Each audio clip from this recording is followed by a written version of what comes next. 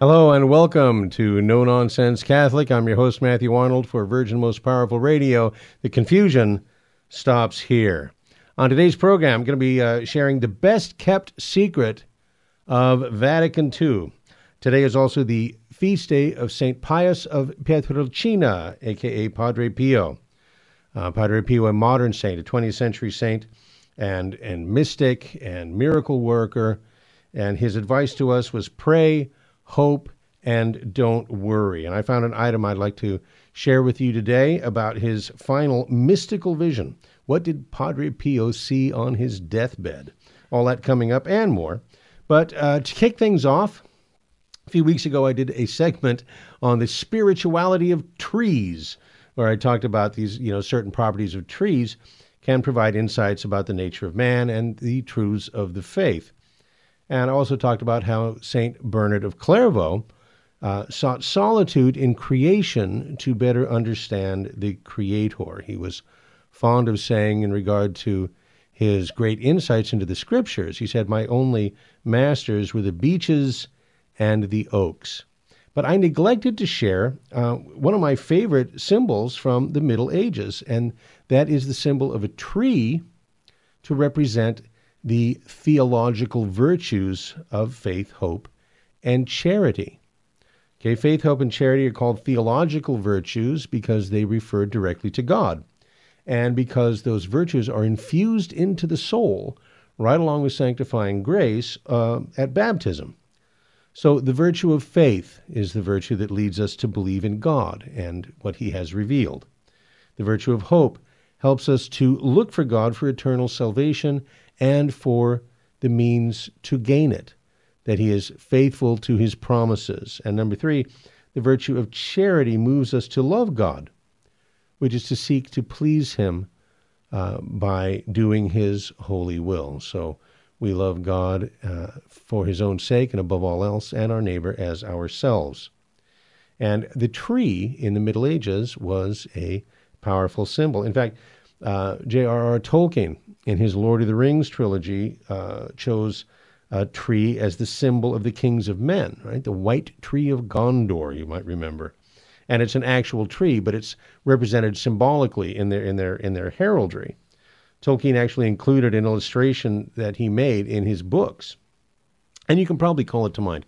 If you've seen Peter Jackson's movie, you would recognize the image from the armor of the Knights of Gondor, from the tunics that Pippin and Aragorn wear in Return of the King, for example, on their shields in the climactic battle.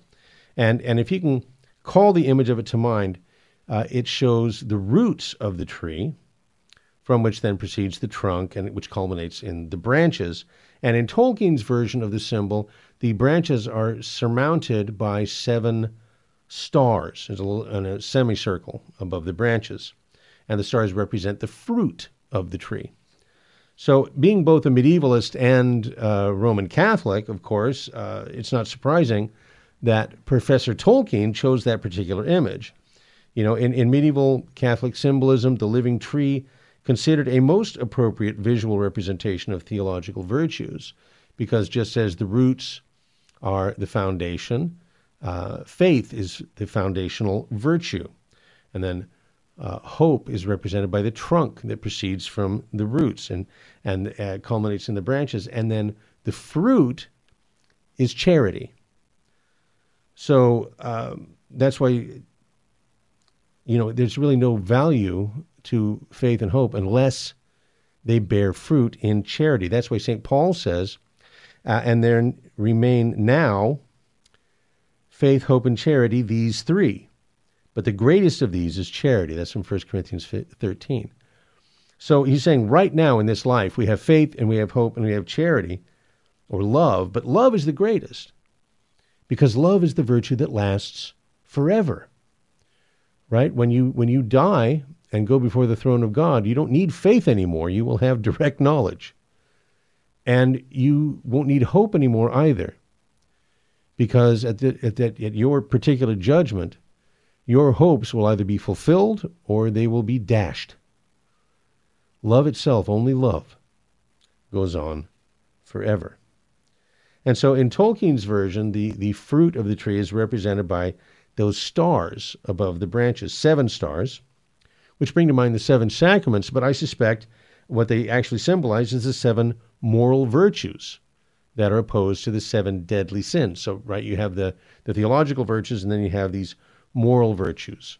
So humility for pride and generosity for avarice, chastity opposed to lust, meekness opposed to anger, temperance as the cure for gluttony, brotherly love for envy, and zeal for sloth. These moral virtues and the cardinal virtues of justice, fortitude, and prudence, and he's blanking out, of course. Justice, prudence, fortitude, and temperance are the cardinal virtues. This is the foundation of what the medievals called the quest for Christian perfection, what Vatican II called the universal call to holiness. And you might wonder why I so often refer to medieval literature and symbolism. Well, I am a medievalist, and I came across, I think, a good answer in the introduction of a book that I'm reading currently, which perhaps not surprisingly was written in the 1300s. It's in medieval Spain. The book is El Conde Lucanor, or Count Lucanor, and the 50 Pleasant Stories. It was written by Don Manuel, who's kind of known as the Spanish Boccaccio. It's 50 different stories.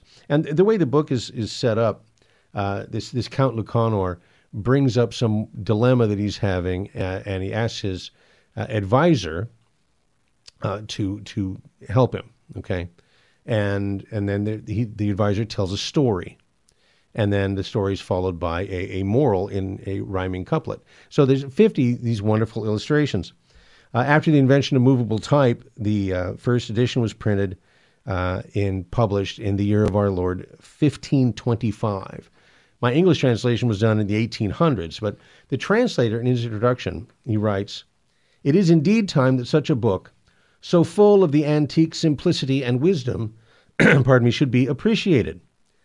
Like Tolkien's great work, in my opinion, the translator says, quote, "Though every tale in the collection illustrates some wise moral and closes with some pithy maxim for the conduct of life, there is no dogmatic teaching. And independently of any moral, each story is a real story, artistic and interesting, nay, true in the best sense of the word, true to nature and the human heart." And so it is with The Lord of the Rings, or Tennyson's Idylls of the King, which are based on, the medieval stories, Beowulf and the Song of Roland, Chaucer's Canterbury Tales, Sir Thomas Malory's Morte d'Arthur. Of course, the works of William Shakespeare, a beautiful culmination of all of these ideas. Works of art that can tell us more about ourselves than mere history, and that sometimes can tell us more about our relationship with God than, some dry work of theology. Final comment, there's one more kind of obscure reference, although a modern one that came to mind regarding the trees and their symbolism after I did that Spirituality of Trees segment, and that's something that Pope St. Paul VI said after the introduction of the New Order of the Mass. And you may have never heard this before. What he said was, "Liturgy is like a strong tree, whose beauty is derived from the continuous renewal of its leaves, but whose strength comes from the old trunk, with solid roots in the ground." Now, we're going to be talking a little later about how to properly interpret the Second Vatican Council. And this is a good example. You may not be surprised to learn that I prefer the extraordinary form of the Mass, but I tell you, if it were not for liturgical abuse, if the typical diocesan celebration of the Novus Ordo Missae actually followed the general instruction of the Roman Missal and was celebrated according to the norms of Redemptionis Sacramentum, I would have never sought out the old liturgy in the first place. And I know it can be done because I've seen it done. Right? That's the axiom in physics that if something has happened, that means it can happen. Visited parishes around the country that are doing it right.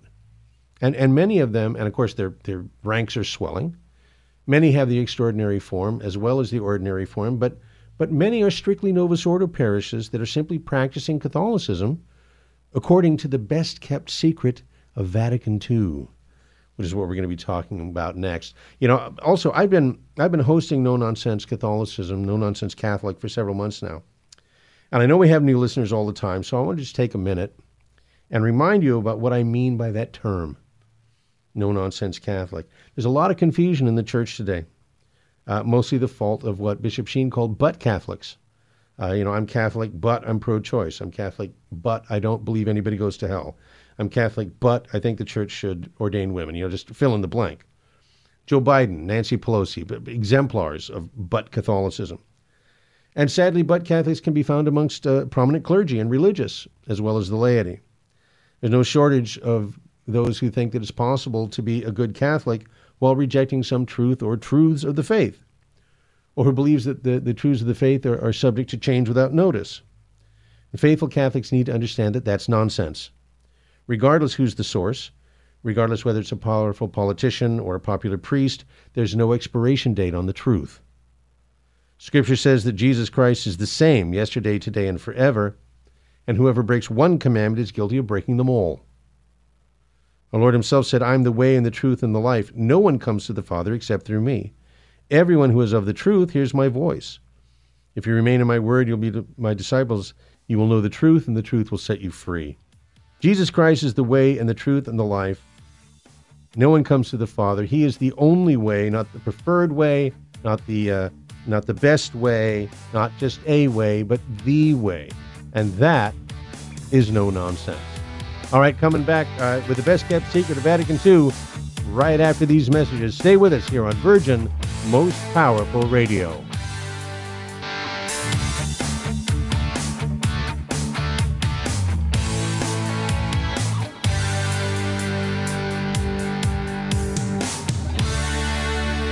Welcome back. No Nonsense Catholic, Matthew Arnold here. Your source, internet source for Keep It Simple Catholicism. There is a crisis in the Church, and Vatican II is the elephant in the room. How so, pray tell, you ask? And the answer is that the 21st Ecumenical Council of the Church was unique in the history of ecumenical councils, and novelty always spells trouble for the Church. I want to take a minute. Consider the first 7 ecumenical councils. First one was the Council of Nicaea in 325 AD. They condemned Arianism, proclaimed that the divine word, God the Son, was consubstantial with the Father, and drew up the original Nicene Creed. And then a few years later, in 381 AD, was the Council of Constantinople, which condemned the Macedonians. The Macedonians denied the divinity and consubstantiality of the Holy Spirit. And that council published the Niceno-Constantinopolitan Creed, which is the one that we know as the Creed, the Nicene Creed today, the one that which Catholics recite this day at every Sunday Mass. The third council was the Council of Ephesus in 431, which condemned Nestorianism. Nestorius denied that Mary was the mother of God. Jesus, yes; God, no. The mother only of his human nature. No, Christ is one person. Mary is Theotokos, God-bearer, right? Jesus is God. Mary is the mother of Jesus. Ergo, Mary is the mother of God. The fourth council was the Council of Chalcedon in 451 AD, which condemned monophysitism and defined the hypostatic union, that there are 2 perfect natures in Christ, a divine nature and a human nature. The fifth council was the Second Constantinople in 553, which condemned the writing of 3 theologians who were suspected of Nestorianism, rearing its ugly head again. The sixth was Constantinople III in 680, which condemned monothelitism, not to be confused with monophysitism. Monothelitism denied the existence of 2 wills in Christ.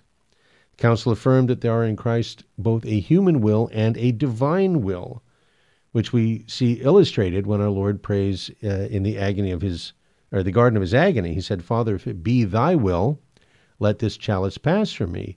Yet not my will, but thine be done."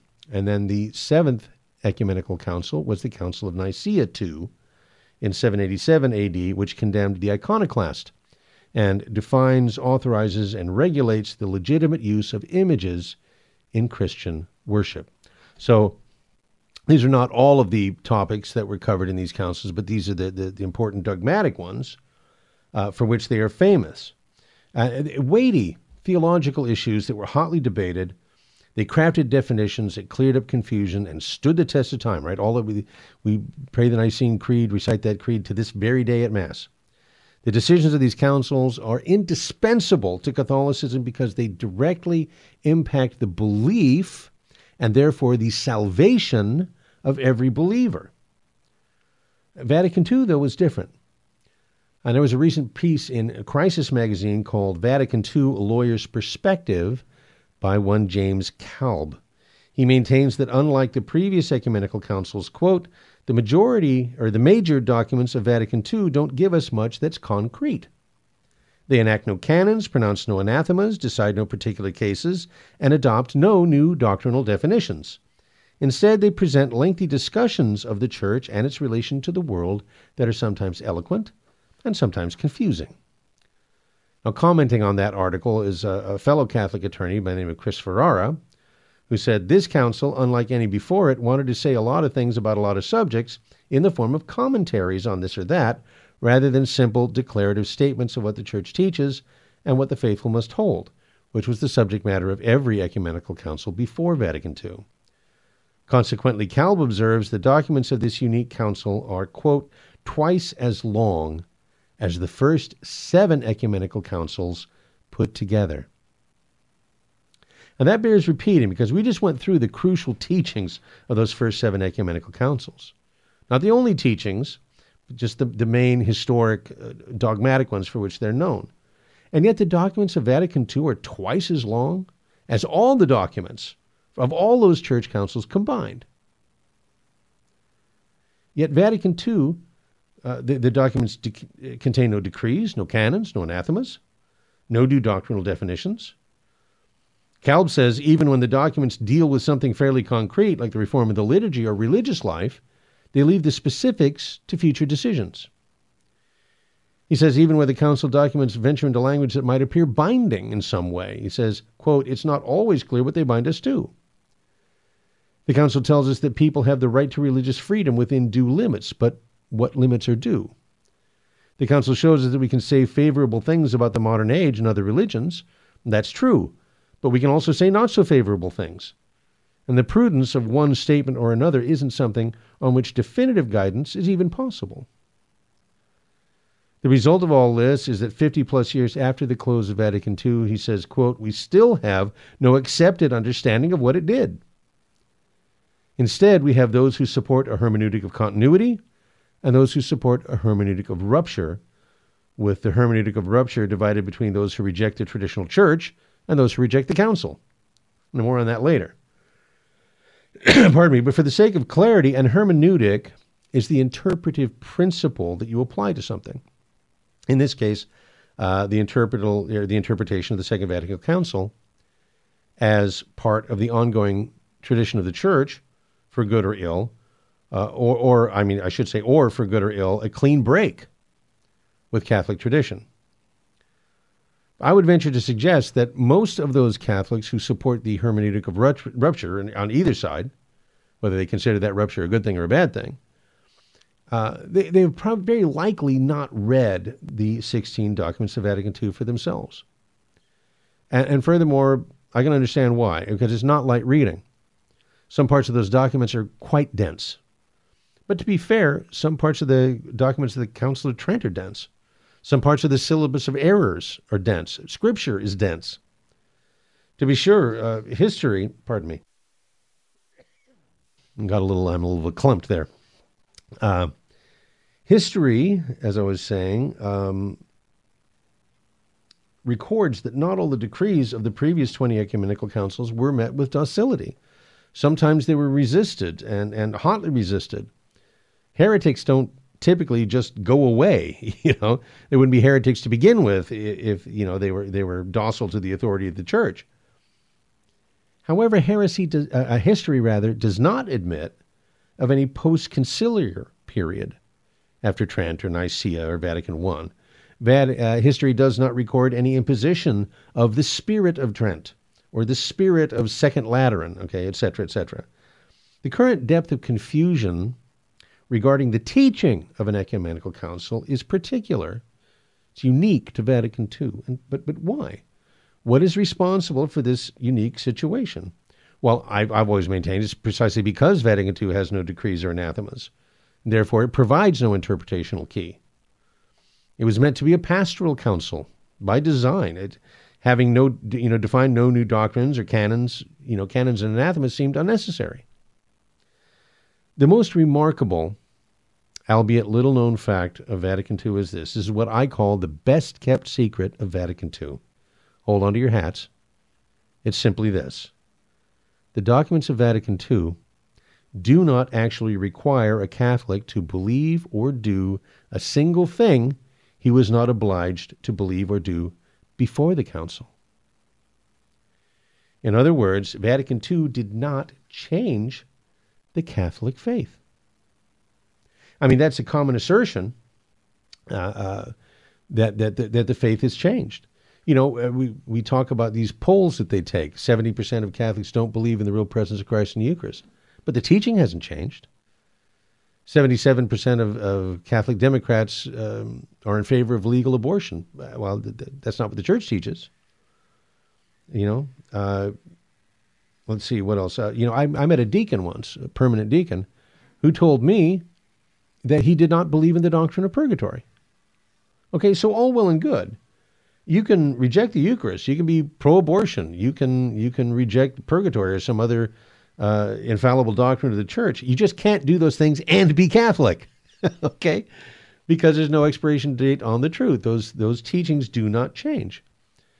And it's very common these days to hear people say that the cause of the confusion, this post-conciliar confusion, stems from the fact that the 16 documents of Vatican II are ambiguous.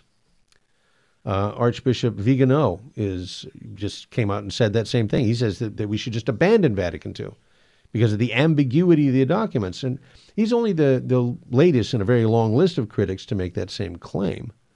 And to be honest, he's coming late to the game by about 50 years. But however common this claim of ambiguity might be, I would suggest that it's kind of simplistic.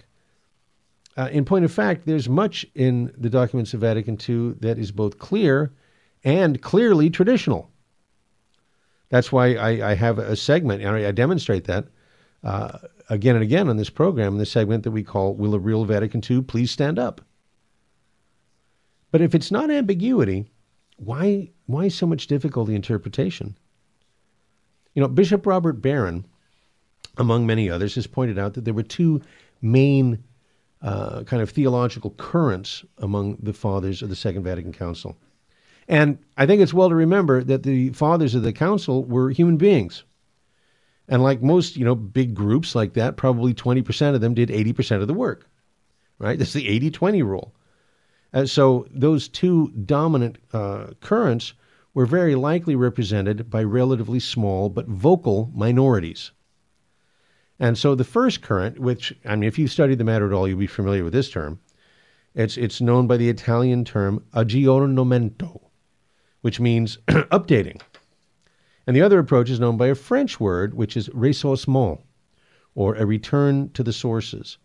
Now, to put the best possible spin on aggiornamento is to take the position of St. John the 23rd, who said essentially that the Church, after the horrific events of the first half of the 20th century, needed to restate the truths of the deposit of faith in language that is more readily understood by people today, although the today in question was the early 60s.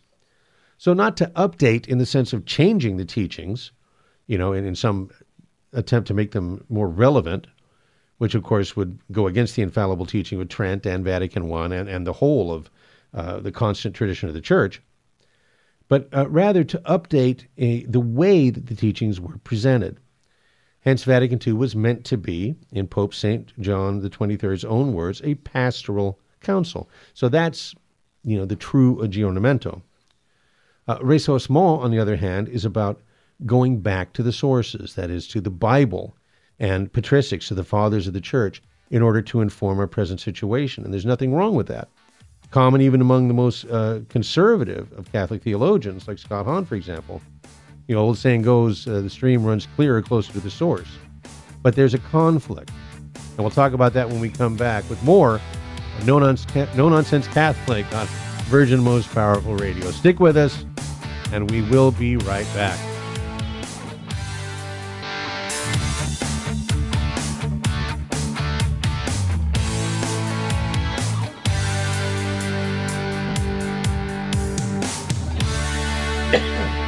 Okay, welcome back. Talking about aggiornamento and ressourcement. Aggiornamento meaning updating, and these are currents that were formative at Vatican II. Aggiornamento meaning updating, but properly updating the way the truths are presented, not changing the truths.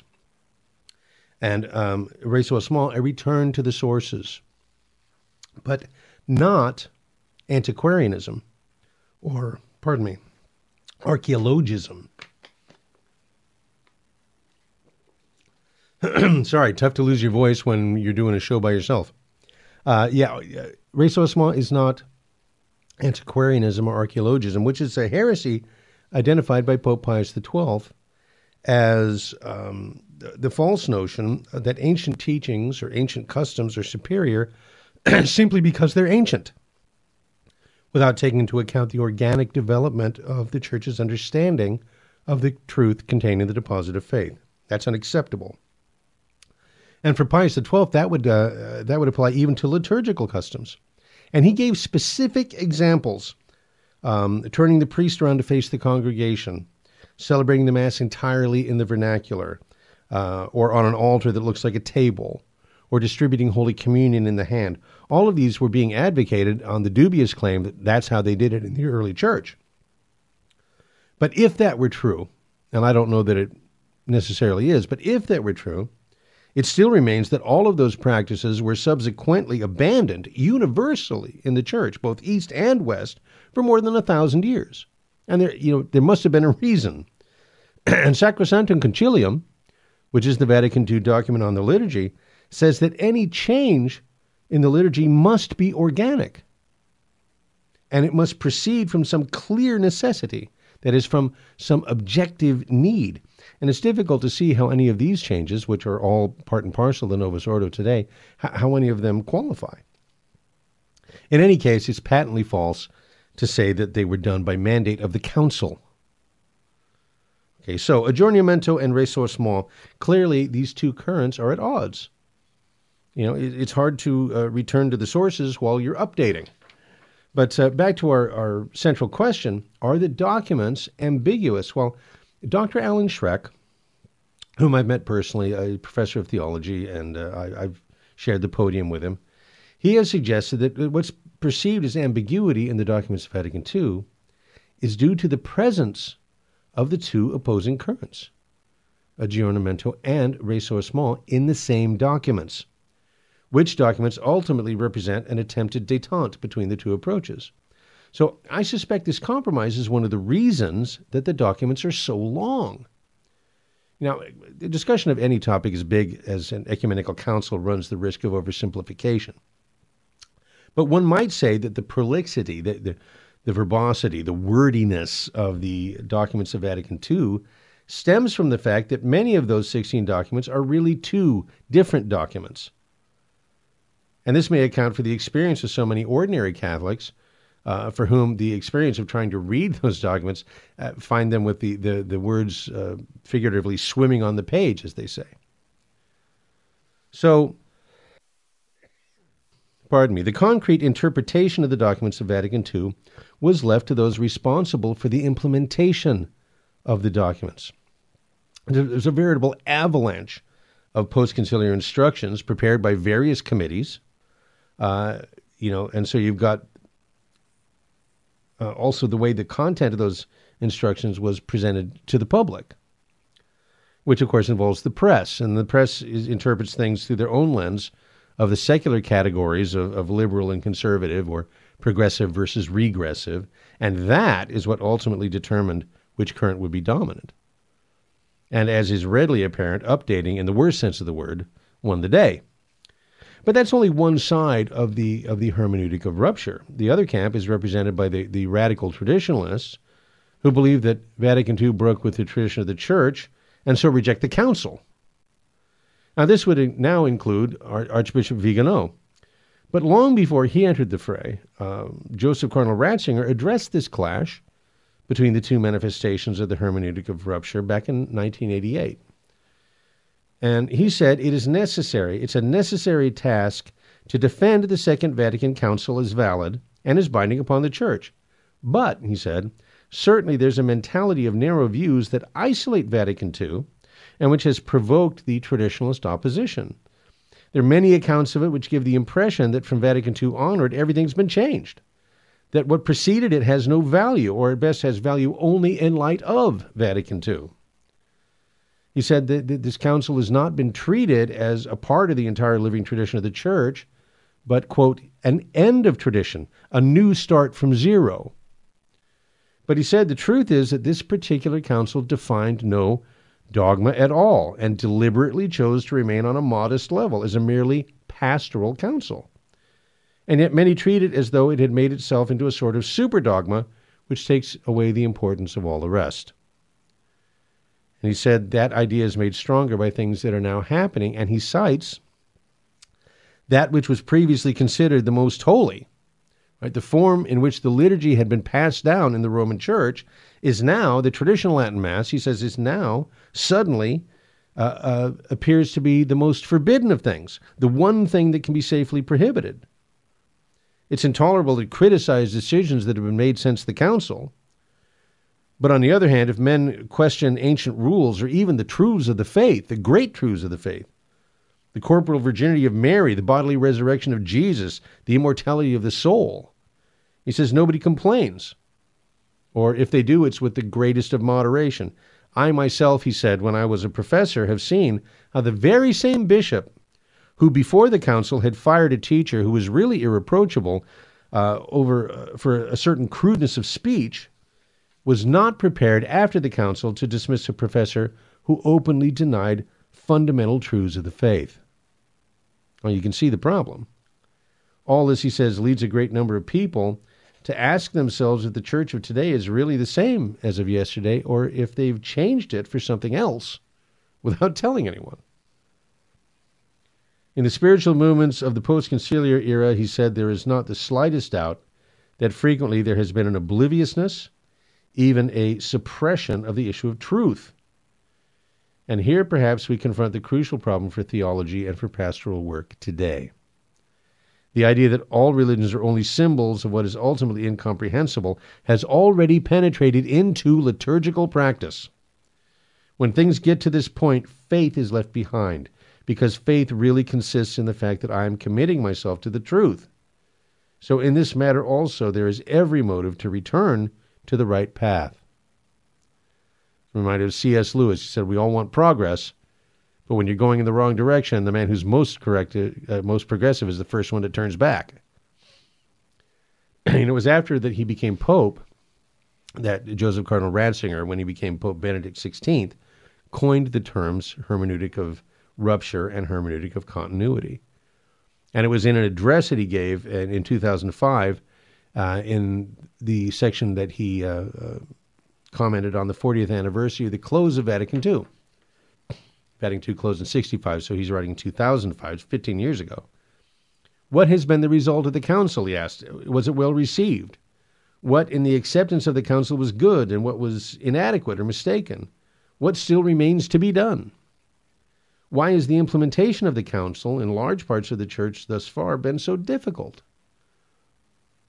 I think it's staggering that 40 years after a council, we're still answering those questions. There still isn't an accepted understanding of the council. And he answers, he says, it all depends on the correct interpretation of the council, or as we would say, on its proper hermeneutics, the correct key to its interpretation and application. The problems in its implementation arose from two contrary hermeneutics. One caused confusion, the other, silently, but more and more visibly, bore and is bearing fruit. In a word, he says, it would be necessary not to follow the text of the council, in a word. Now he's talking about the interpretation that caused confusion, the hermeneutic of rupture. He says that it would be necessary not to follow the text of the council, but its spirit.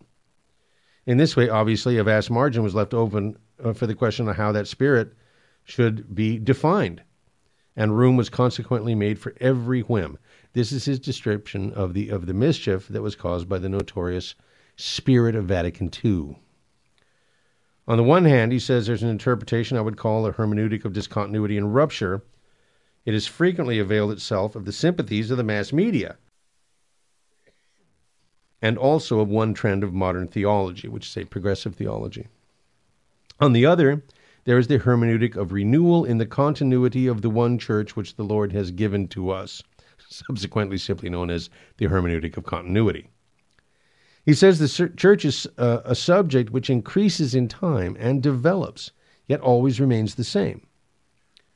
The hermeneutic of discontinuity risks ending in a split between the preconciliar church and the postconciliar church. It asserts that the texts of the council as such do not yet express the true spirit of the council. It claims that they are the result of compromises in which to reach unanimity, in other words, to get the 80% of the fathers to sign off. It was found necessary to keep and reconfirm many old things that are now pointless, right? That would be the parts of the documents that I describe as clear and clearly traditional. However, the true spirit of the council is not to be found in these compromises, but instead in the impulses toward the new that are contained in the text. These innovations alone were supposed to represent the true spirit of council, and starting from and in conformity with them, it would be possible to move ahead, precisely because the text would only imperfectly reflect the true spirit of the council and its newness. It would be necessary to go courageously beyond the texts and make room for the newness in which the council's deepest intention would be expressed, even if it were still vague. Now you can see how that's a complete recipe for disaster. And we've seen it play out in the last half century. And he goes on to say that the nature of the council as such is therefore basically misunderstood. And there's the key. He says the Spirit of Vatican II people don't get it. They don't merely misunderstand the Second Vatican Council. They misunderstand the nature of an ecumenical council in the first place. And that's where we're going to pick up when we return right here on No Nonsense Catholic. Lots more coming up, including Padre Pio's final mystical vision, right here on Virgin Most Powerful Radio.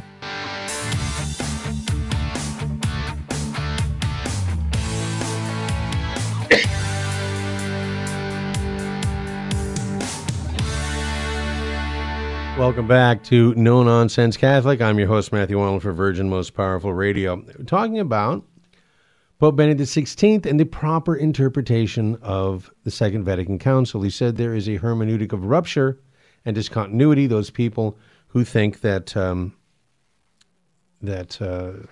you can, with impunity, say that you don't need to follow the council and its texts because those were compromised with this old way of thinking. You have to engage the spirit of Vatican II and courageously go beyond the texts to make room for the newness in which the council's deepest intention would be expressed, even if it's only expressed vaguely. Obviously a recipe for disaster. And then he says that the nature of a council as such is basically misunderstood. Not just the Vatican II Council, but the nature of an ecumenical council, period. He says, in this way, it's considered as a sort of constituent that eliminates an old constitution and creates a new one. But that would require a mandate. He said that the fathers had no such mandate. No one was ever given them, nor could anyone have given them one, because the essential constitution of the church comes from the Lord and was given to us that we might attain eternal life. So he puts his finger right on it. But, Pope Benedict says, this false hermeneutic of rupture is countered by the hermeneutic of continuity, as it was presented first by Pope St. John the 23rd, right at the opening of the Second Vatican Council. John the 23rd, with the following words, unequivocally expressed the hermeneutic of continuity. He said, the Council wishes to, and I'm quoting, transmit the doctrine, pure and integral, without any attenuation or distortion. So, no changes, no misinterpretations. He goes on, our duty is not only to guard this precious treasure, as if we were concerned only with antiquity, but to dedicate ourselves with an earnest will and without fear to that work which our era demands of us. Right? This era after the first half of the 20th century, where we saw worldwide depression and not one but two global wars. It's necessary, he said, that adherence to all the teaching of the church in its entirety and preciseness be presented in faithful and perfect conformity to the authentic doctrine, which, however, should be studied and expounded through the methods of research and through the literary forms of modern thought. The substance of the ancient doctrine of the deposit of faith is one thing, the way in which it is presented is another, but retaining the same meaning and message. Pope Benedict said the only way that Vatican II can be made plausible is to present it as it is, one part of the unbroken, the unique tradition of the Church and her faith. Now let's look at that. Let's take that apart. The one way, that is the only way, that Vatican II can be made plausible, that is credible, believable, reasonable, acceptable. The only way is to present it as it is to present it as one part of the unbroken, unique tradition of the Church and of her faith. Vatican II happened, and we have to deal with the reality of the council, the real council, not the spirit of the council, the actual council.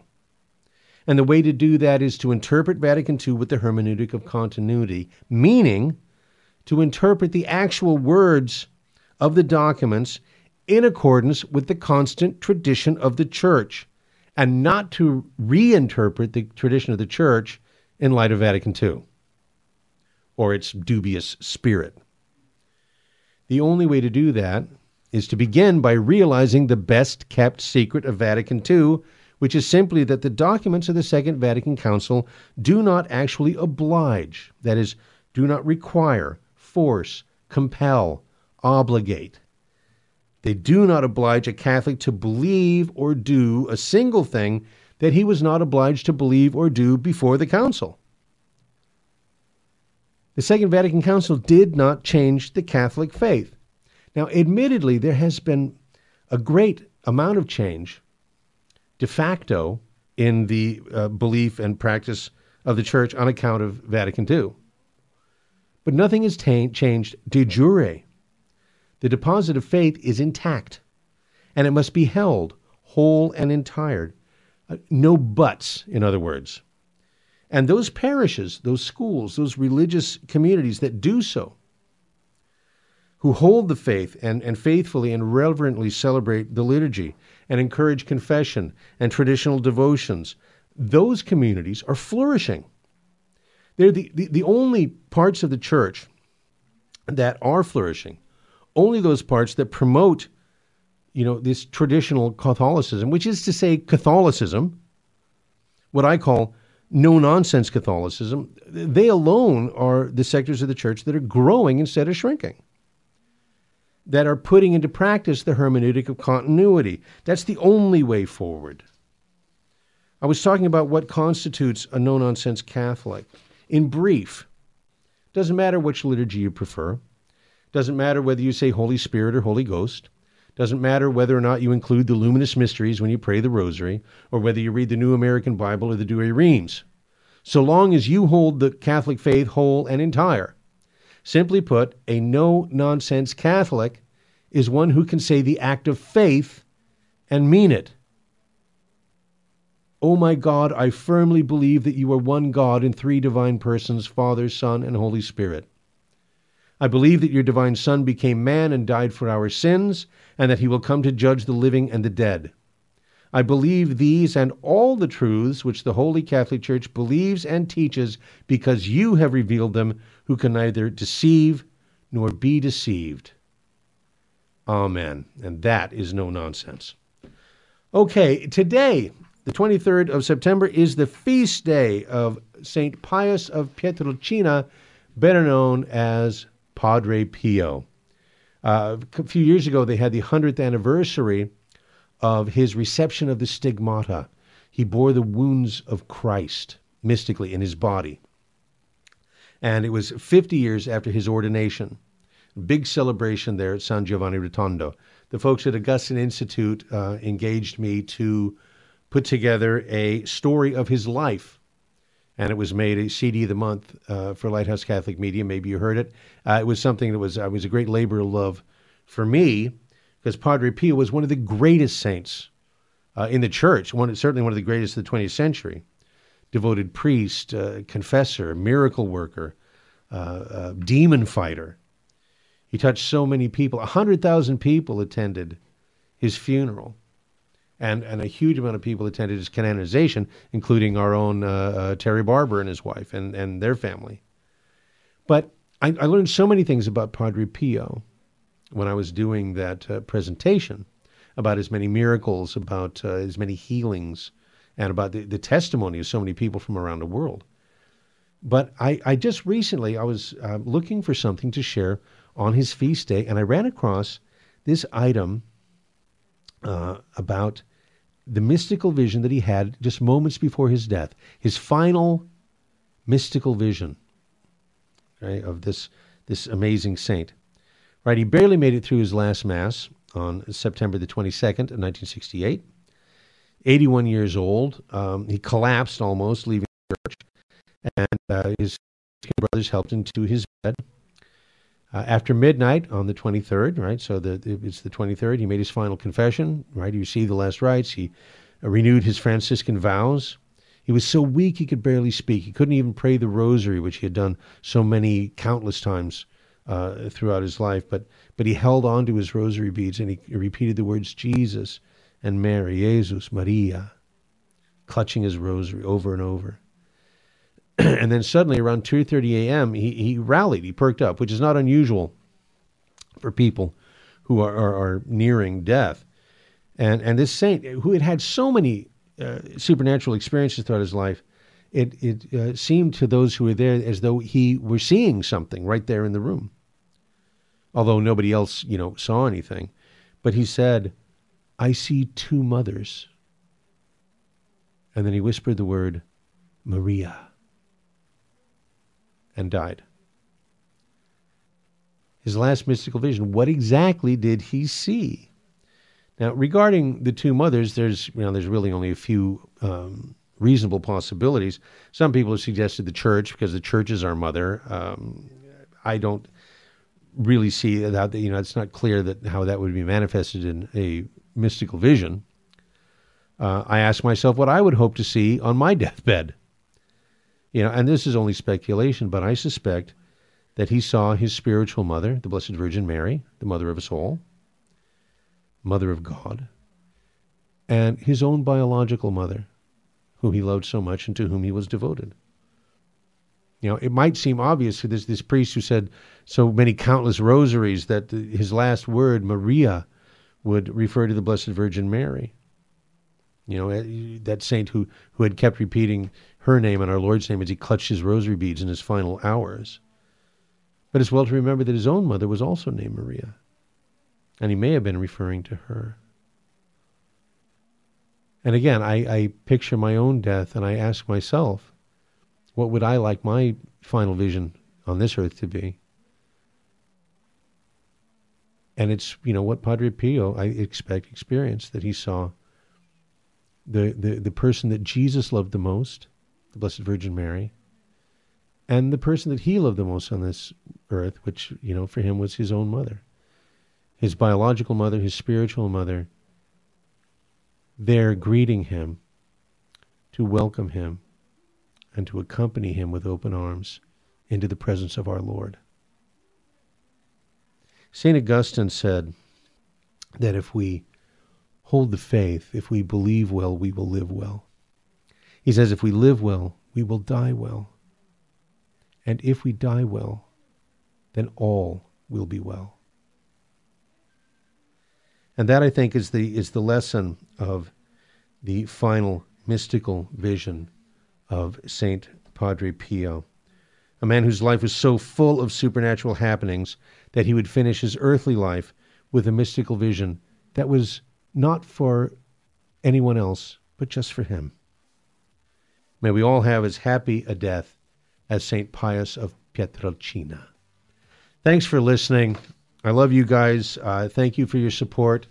Please, if you don't have the app, download the app. You can go to Virgin Most Powerful, vmpr.org, find out all about all of the ministries here. Just keep listening, keep supporting us, keep praying for us, please. That's the one thing that I would ask most sincerely of all of the requests that we make here. Just please pray for us, because that is the thing that really keeps us going, the abundant help that we all require. And we'll pray for you too. In the meantime, may God richly bless you and your family, and I look forward to being with you next week right here on No Nonsense Catholic on Virgin Most Powerful Radio.